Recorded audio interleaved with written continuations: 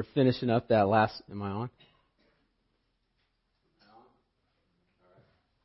Finishing up that last song that Jake puts over at me, it kind of wakes, and I just think it's so funny because we grew up together and we're like the kids that were in church together, and then listening to other people preach and stuff, and then now we're the dads with kids and we're trying to be mature, and I'm coming up to give a sermon, and it's just awesome, like looking around and looking at their parents and growing together and stuff. And, maybe you're not on, Alan.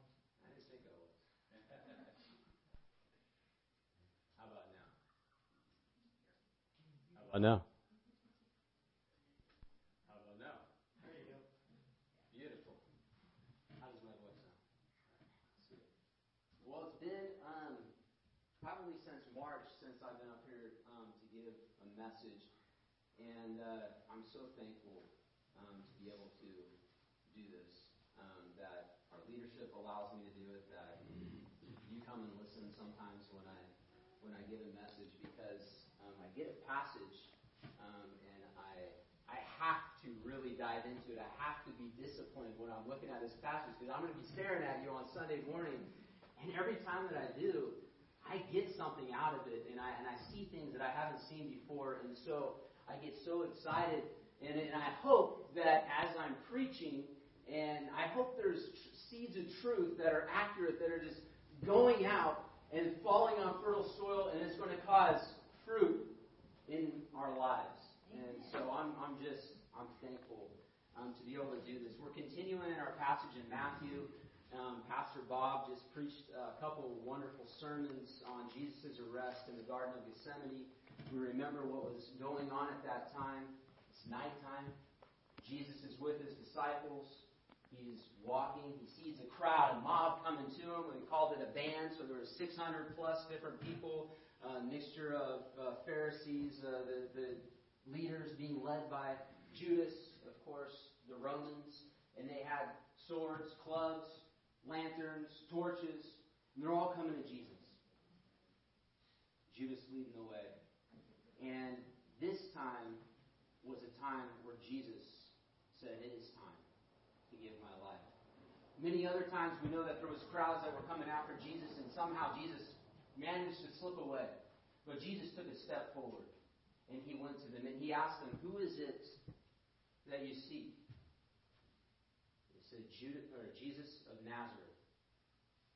Jesus says, "I am he." Remember what happened? I really, really wish I could see. Although I might have been afraid too. All of them just fell to the ground. I asked Bob what it looked like to him, and he might have said in the sermon. He says he pictures dominoes going down. I picture just like a shock wave going and just boom. I couldn't imagine. They're sitting there looking for him. Who? I am he. And then Jesus says to them again, "Who is it that you seek?" And somewhere in there they must have stood to their feet. And I imagine they'd be quivering a little bit, a little nervous. I don't want to answer him this time. "Jesus of Nazareth, I am he." And then Judas comes forward, kisses him on the cheek to signal to them that this is the Jesus that we're looking for. And then Jesus turns to Judas and he says, "Friend, do what you have to do." And then the Romans come forward to take control of him. And then our wonderful Peter, he comes out with his Machaira, his fisherman's sword, and he lops off the ear of Malchus, the servant of the high priest. And as Bob was putting it last week, probably he was trying to actually go for his throat or something, but missed and got the ear. And Jesus immediately takes control of the situation. He bends down, he takes the ear. The ear was on the ground, or maybe he caught it in midair. He took the ear, put it back on Malchus, and healed him right in front of him. The miracle, like everyone falls to the ground, miracle. He turns around and heals, miracle right in front of him. And then he turns to Peter as if in a rebuking sort of way. He says, "Shall I not drink the cup that my Father has given me?" Peter, I've been teaching you for a long time now. I've told you over and over again that there's going to be a time when I am going to be delivered to be crucified. This is that time. Don't get in the way. And then Jesus hands his life over to those that were seeking to arrest him. And he told them, you can have my life, but you're not going to arrest the disciples. And so the disciples get to leave. And in doing so, he saved Peter's life, of course, because in their system, Peter trying to take someone else's life, he was guilty of being of attempting to take someone's life, and so he deserved death himself. But we all know that Peter had a wonderful ministry later on, and so it wasn't his time yet. And so immediately, they take Jesus, they bound him, and then they took him first to the high priest Annas. That's not in the book of Matthew in our passage, but it does talk about it in the book of John, and we'll look at it in a little bit. So they go in the middle of the night, find Jesus, take him to Annas. Annas doesn't get what he wants from Jesus, and then from there, then they go and they see the high priest Caiaphas, and that's where we're at this morning. So if you would turn to Matthew chapter 26, and we'll start with verse 57.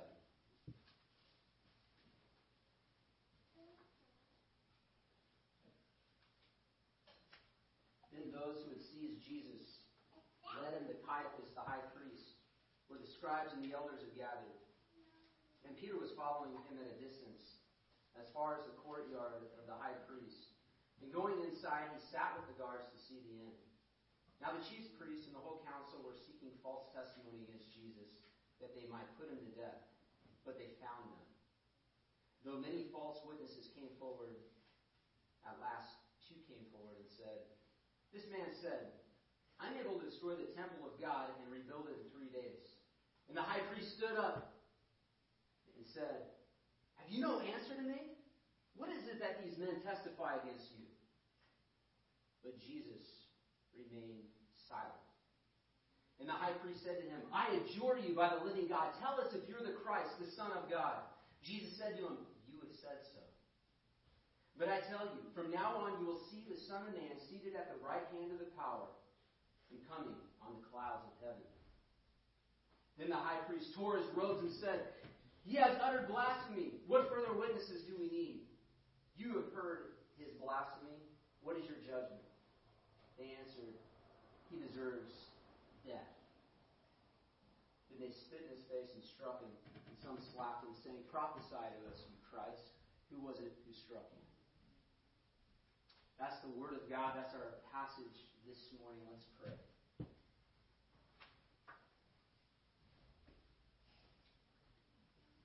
Lord, you became sin who knew no sin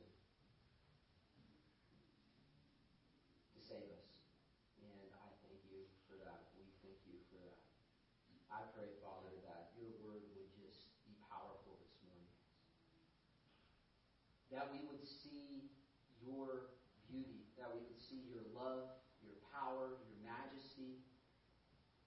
And Lord, that we would this morning repent of anything that's getting in the way, any sin that we have in our lives, and Lord, come to you and trust in you. Thank you for your sacrifice. In your name, amen.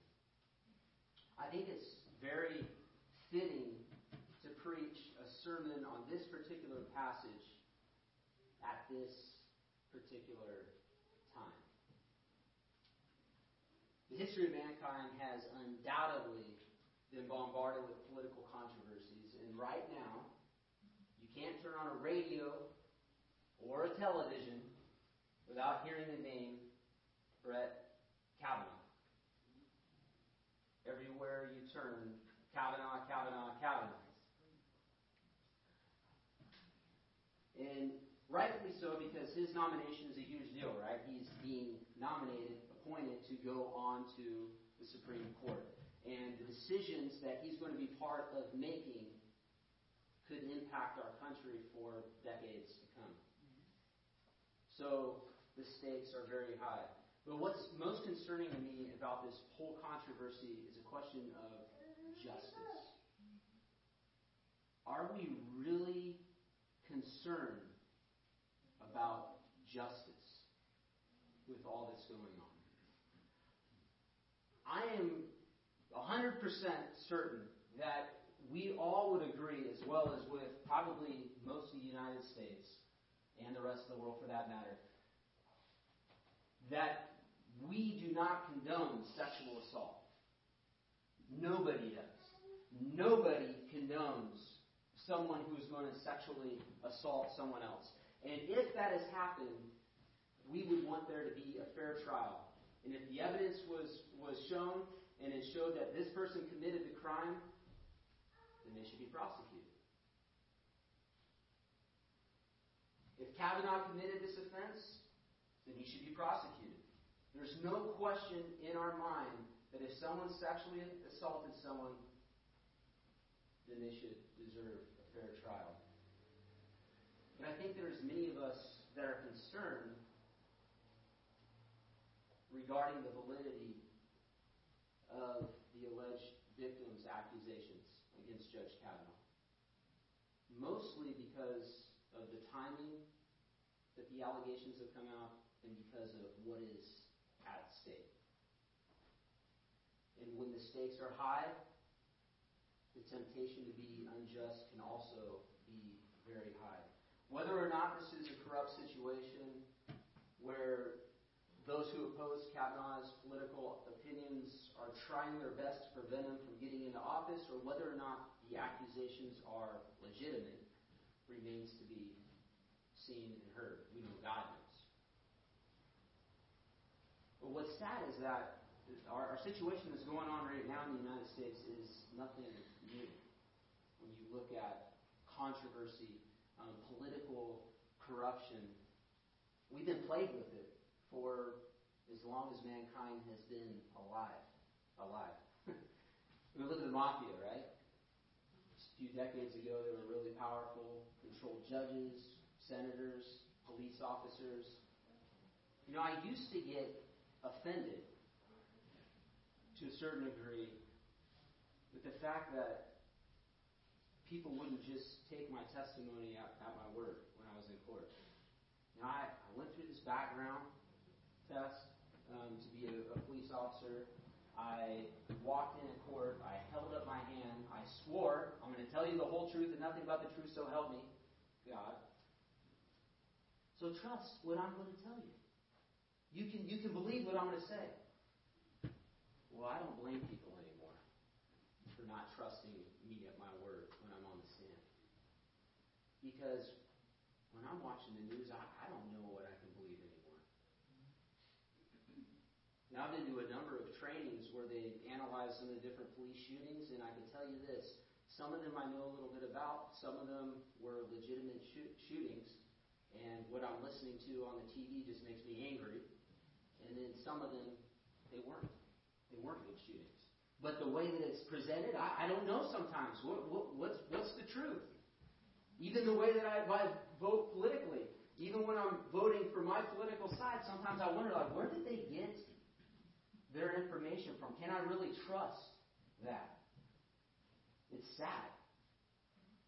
It is sad that we can't trust some of the systems that are supposed to keep us from being illegitimate, from being corrupt. We're supposed to keep us just. There's no greater example of corruption than the passage we have before us this morning. In the eyes of the Jewish leaders and somewhat in the eyes of the Romans, Jesus posed a very serious threat, and they felt that he had to be killed or else they could lose their place of power.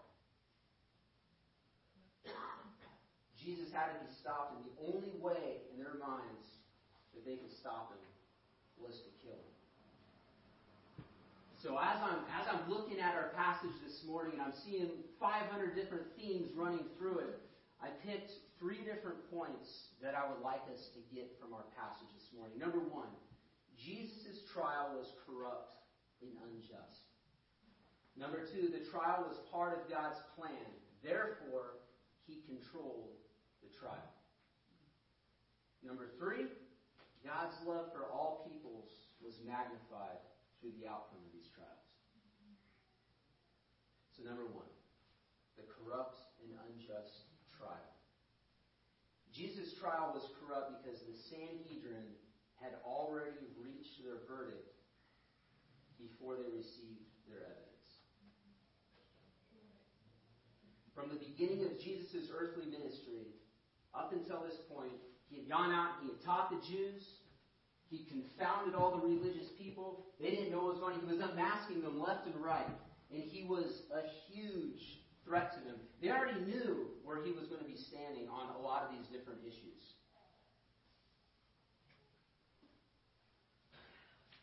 They had already decided in their minds, we need to kill this guy. They were completely blind to the fact that he was fulfilling prophecy after prophecy, miracle after miracle, truth after truth was being preached. And all they could think of is they need to kill him. He was a sought after man. Some people sought him for death, some people sought him for wisdom, others sought him because they knew that he was the Messiah. We saw that ever so clear when he's coming in the triumphal entry on the colt, another prophecy fulfilled. And they're praising him and worshiping him. Hosanna, Hosanna, and they're waving the palm branches. Hosanna in the highest as he comes in. And he rides in as the king during the Passover, the lamb, the true lamb that is coming in. And all the while the religious leaders remained blind. And instead of repenting, plotted ways to kill Jesus. In fact, chapter 26 begins in verse 3 by saying, Then the chief priests and the elders gathered in the palace of the high priest, whose name was Caiaphas, and plotted together in order to arrest Jesus by stealth and kill him. But they said, Not during the feast, lest there be an uproar among the people. Isn't that horrible? The judges decided Jesus' sentence before the trial. And this was completely against their law. Their law was supposed to protect against this kind of injustice. In fact, hundreds and hundreds of years before, God spoke to Moses, and he instructed his people with these words. Deuteronomy chapter 16, verses 18 through 20. You shall appoint judges and officers in all of your towns that the Lord your God is giving you, according to your tribes, and they shall judge their people with righteous judgment. You shall not pervert justice. You shall not show partiality, and you shall not accept a bribe, for a bribe blinds the eyes of the wise and subverts the cause of the righteous. Justice and only justice you shall follow, that you may live and inherit the land that the Lord your God is giving you. The fact that the high priest and his council came to a verdict before there was even a trial revealed the fact that they didn't want the evidence to be presented, because if the evidence was presented, it would reveal their hypocrisy and unmask everything about them, and they would find out the people would say, yeah, they're the ones that need to repent. They wanted nothing to do with justice. So they had to come up with sort of and I chose this word, I think it's appropriate, a fake trial. Fake media, fake trial. All right. Some sort of concocted hearing so that they could sort of check the boxes saying, yeah, we went through the steps, we had our trial, see, it was legitimate, that we convicted Jesus and put him to death, but there was nothing legitimate about their trial that they were going to have, as we're going to see. The judicial system for the Jewish people was governed and determined by the Sanhedrin. Sanhedrin means sitting together. It was made up of a group of elders, priests, chief priests, who came together and they would hear hearings. And then they would hear all sorts of trials, and they were supposed to weigh them just according to how Deuteronomy talked about, and we'll go into it a little bit more about some of the ways that they were supposed to listen and judge things.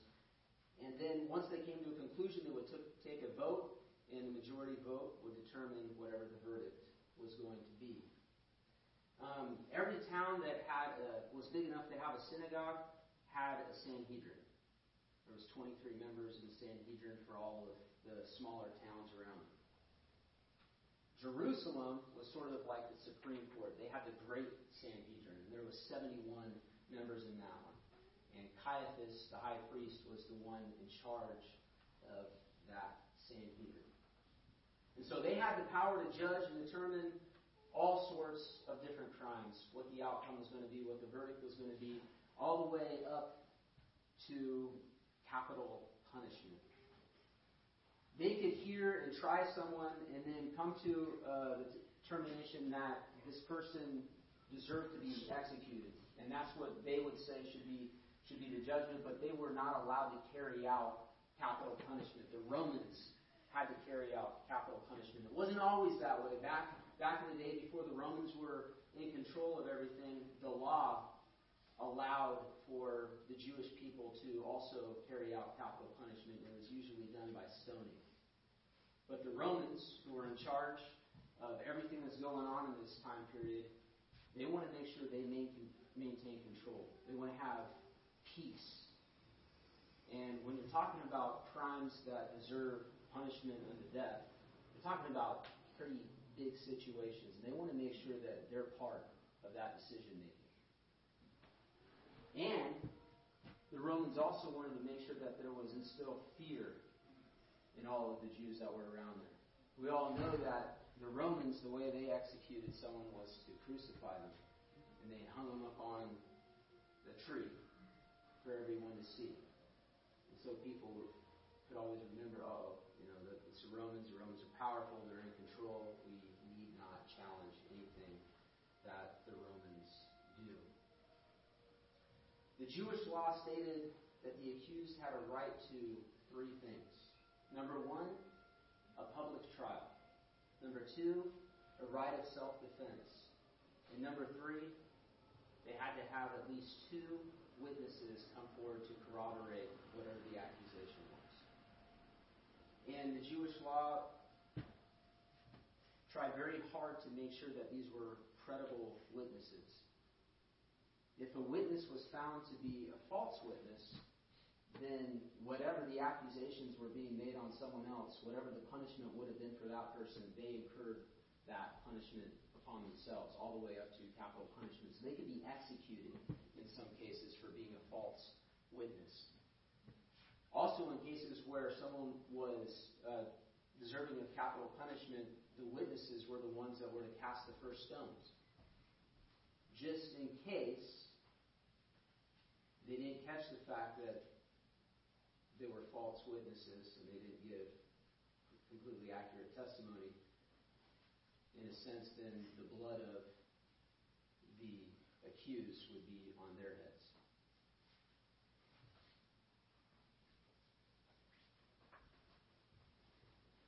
And then according to the Mishnah, which is written oral tradition of the Jewish people, there was always room to bring in more evidence, all the way up into the point of the execution. So you could picture like marching all the way up to the mountainside where they're going to put up the cross.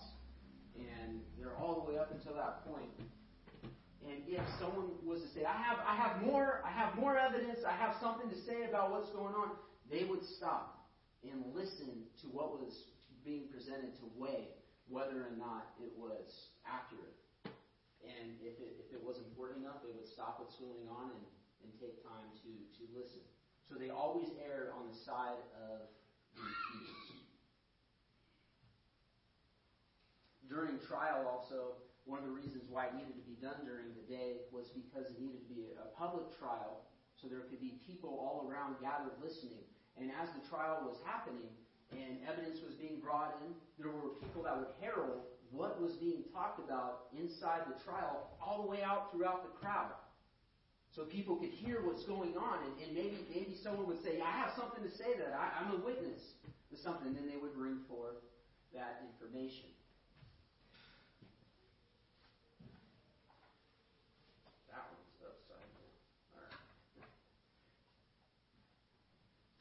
In the event that the Sanhedrin determined that the person was guilty and deserving of capital punishment, the Sanhedrin would pause and go to a second day where they would spend time praying and fasting and weighing the evidence in their mind. And then on the third day, they would come back together and convene, and then they would vote. majority of the vote was cast, and that's how they pronounced their verdict. If someone from the Sanhedrin gave a vote of guilty on the third day, and then they decided, you know what, after hearing some more of what was brought forward on that day, I want to change my vote to non-guilty, they're allowed to do that. However, if they said, I'm going to cast a vote of not guilty, and then they heard something, or if they said, Steve Bush looked at me like that, I think I said it wrong. Okay, if someone said that the person, I cast my vote as in they are guilty, but then they heard more evidence, they could change it to not guilty. But it couldn't go the other way around. They could say guilty and then change it to not guilty. Once again, they are always going on the side of the accused. So that's, in general, how these trials are supposed to go. So taking that in mind, let's go back to our story and see if it was a just trial. The first thing we notice is that Jesus was arrested in the middle of the night in the Garden of Gethsemane. And he was taken directly to the high priest Annas, which is Caiaphas' father-in-law. So we read this in John chapter 18, beginning with verse 12. So the band of soldiers and their captain and the officers of the Jews arrested Jesus and bound him. First they led him to Annas, for he was the father-in-law of Caiaphas, who was high priest that year. It was Caiaphas who had advised the Jews that it would be expedient that one man should die for the people. So the trial begins at Annas' house, when it should have been at a court, in the middle of the night. It's the first whammy. It was not a public trial.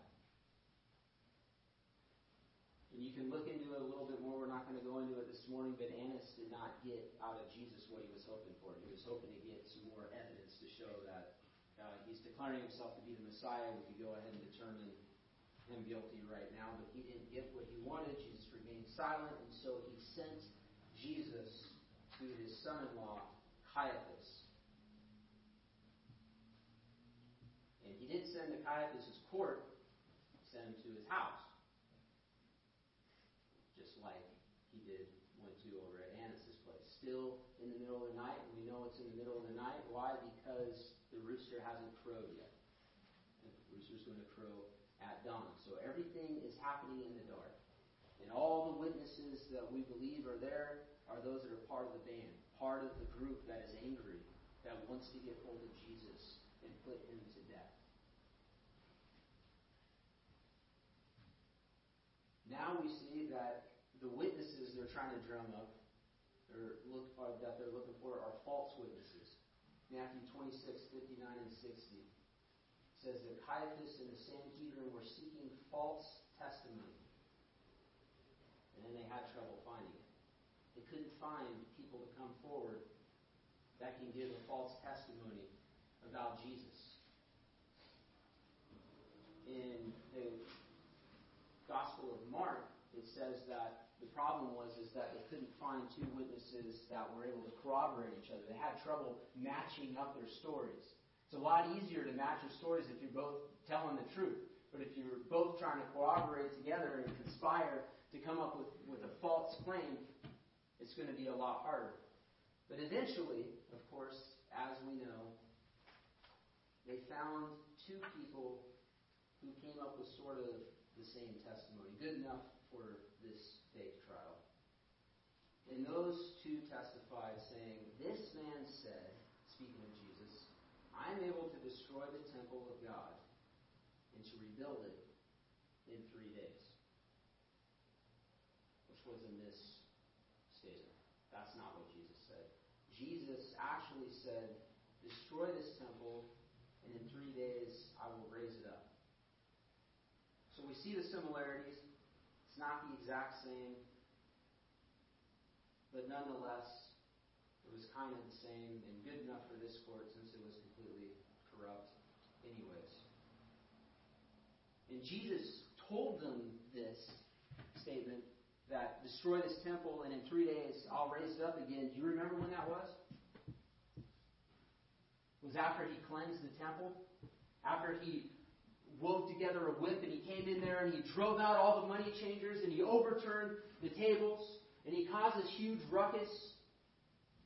Annas' temple, by the way, totally corrupt, perverted. They're in charge. And then the leaders come up to Jesus at the end of it and say, but what, basically, by what authority are you doing all this? His response, destroy this temple and in 3 days I'll raise it up again. They knew what that meant, as we're going to see clearly in this passage. And then in that passage it goes on to say what Jesus was talking about was the temple of his body, which we all know is going to come to fruition as well. So the witness came forward, and this stated what Jesus actually said, but nevertheless, the Sanhedrin was aware by this time that Jesus was identifying himself as the Messiah by making this statement.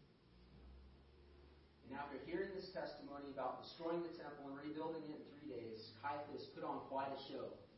I'm thinking it was pretty theatrical. He had to appear super angry. And he looks to Jesus, and he's waiting for him to say something. These guys are accusing you of being the Messiah. Don't you have anything to say? Because you know what that means. That means that we can execute you. But Jesus remained silent. Caiaphas got all the more angry. And he says, I adjure you by the living God, tell us if you are the Christ, the Son of God. And Jesus replied, you have said so.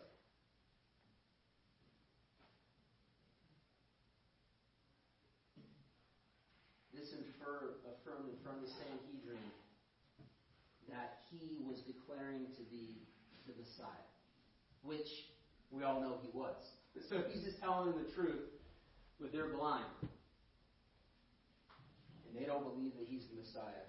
And so therefore, they have what they feel that they need in order to pronounce a sentence on him, to execute him.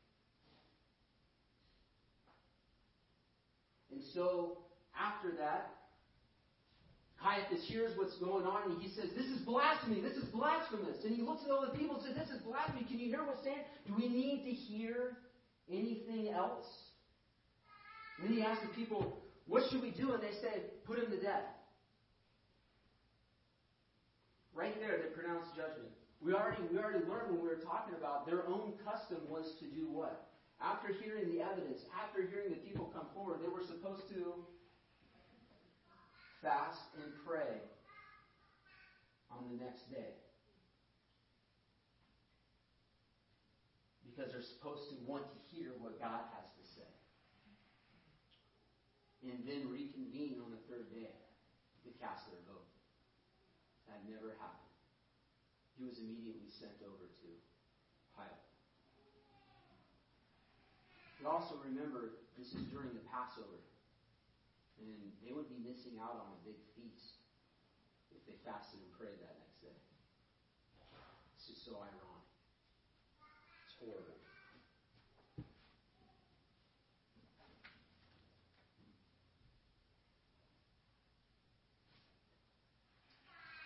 The trial wasn't public.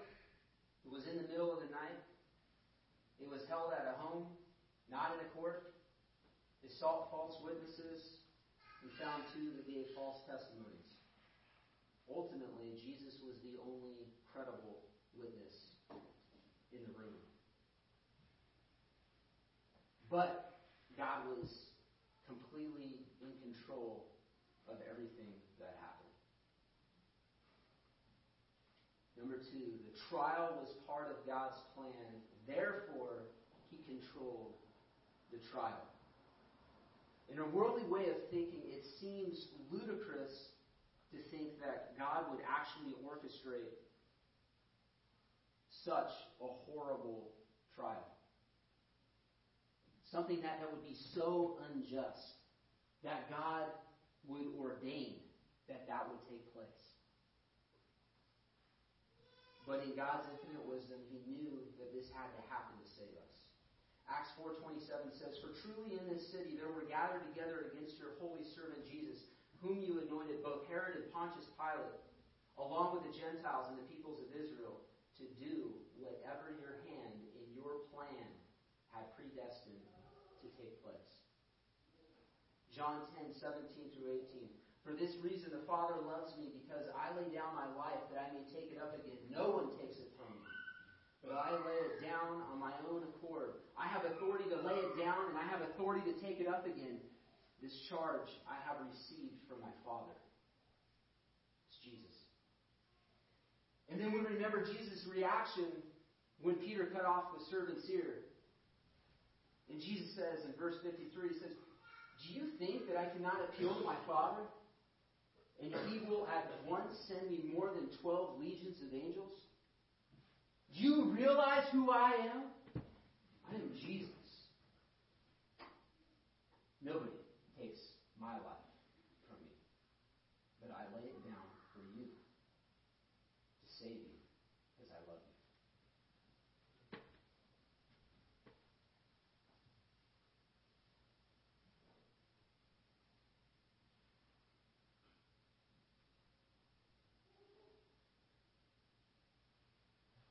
Jesus allowed and gave Satan authority to reign in this situation right here, in the sense that Jesus did not give the grace, the Holy Spirit actually did not give grace to those that were in the trial to open up their eyes and see Jesus for who He was.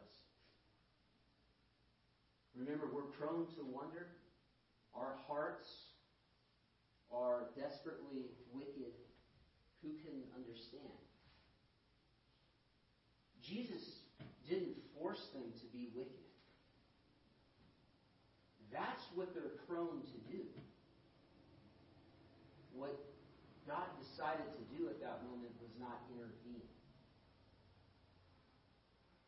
and help them to see who He was at that moment. Because God, in His love, knew that He needed to be the sacrifice, so that even, if you think about it, even some of those that are condemning Him in that room might have seen Him for who He was after He rose again from the grave. We don't know. That would be the only way that they would be saved. 2 Corinthians 4:4 says, "In their case, the God of this world has blinded the hearts of unbelievers to keep them from seeing the light of the gospel of the glory of Christ, who is the image of God."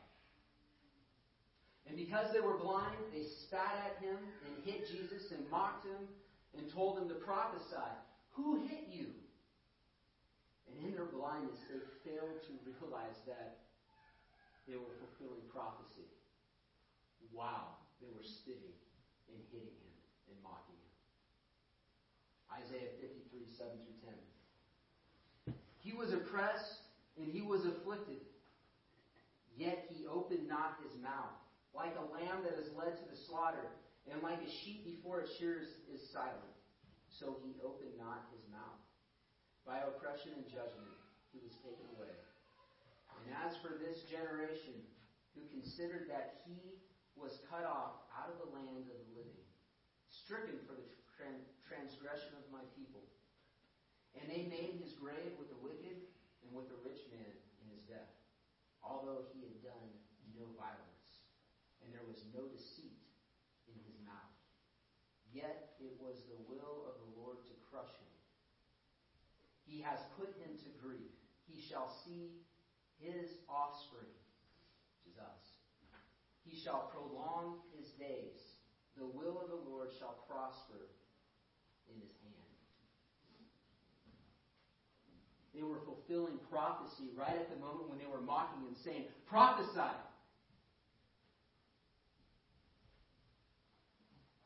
The Lord will prosper in His hand. Jesus prayed, "Not my will, but thine." And yes, it was God's will that Jesus be crushed so that he may then be exalted. Jesus has authority to lay down his life and take it up again, just as he makes clear in his last sermon. You realize sermons aren't always long like I'm preaching right now. Sometimes they're really short. And it's looked at that these last couple verses that Jesus says after he identifies himself again as his last sermon. And it's powerful. And it brings us to number 3. God's love for all peoples was magnified through the outcome of these trials. Caiaphas pressed Jesus, and he told him, "Tell us if you're the Christ, the Son of God." And Jesus replied, "You have said so." And he then goes on to preach a short message referencing 2 very powerful Old Testament passages which proclaim his deity all the more.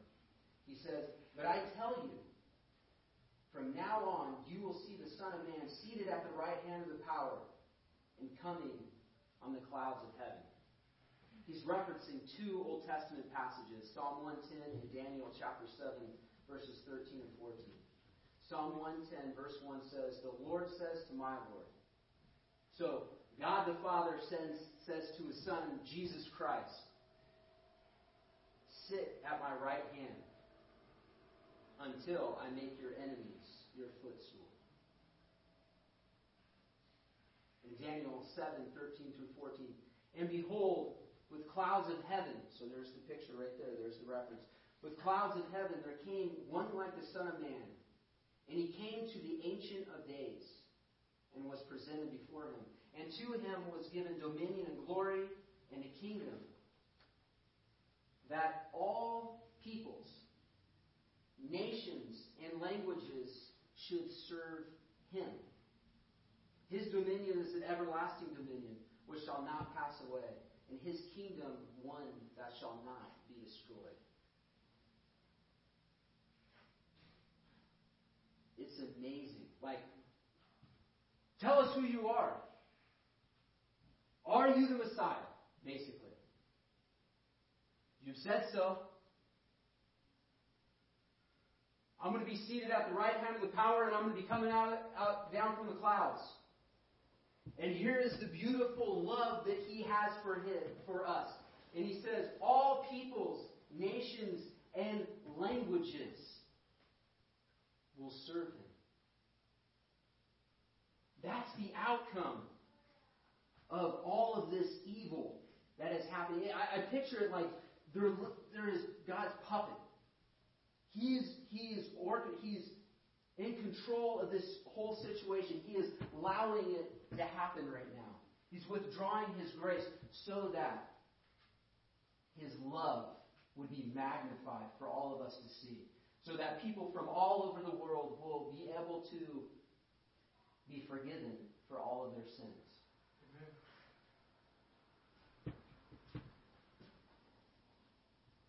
That is why he died. Do you hear that this morning? Am I just rambling too much?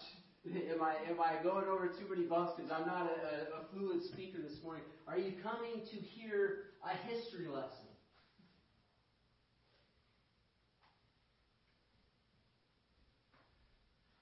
There is no other way that we can be saved.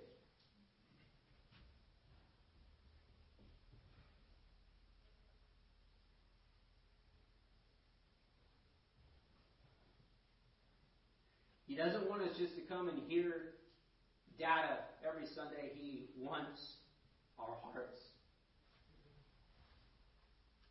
He wants us to know the injustice he went through because he loves us, and he doesn't want us to die for the sin that we have committed and deserve to die. So, we need to say, trust Jesus. Trust Jesus as your Lord and Savior. Realize that he is not concerned what is going on in the sense of, oh no, did Brett Kavanaugh do it? Did he not? He knows exactly what happened. He's going to put the right person in there. Too often, I confess, I spend more time running directly to my phone to see what the new articles are. What's going on in the world. And I quickly get anxiety. I quickly start thinking, oh shoot, we're gonna be taken over by China now. Who knows what's gonna happen. And then before I know it, I've been addicted to scrolling through the different articles, and I haven't even taken time to sit and kneel before the Lord God and spend time in prayer. And He's the one in control of the whole situation. Amen.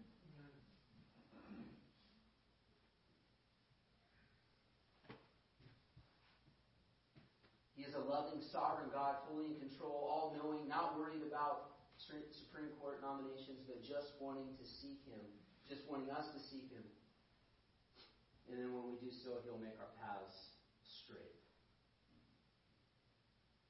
Remember Romans 8:28. No matter what you're going through, I know that there's all sorts of people with hard times right now, physically. I mean, think with Jim Bragg. That's scary.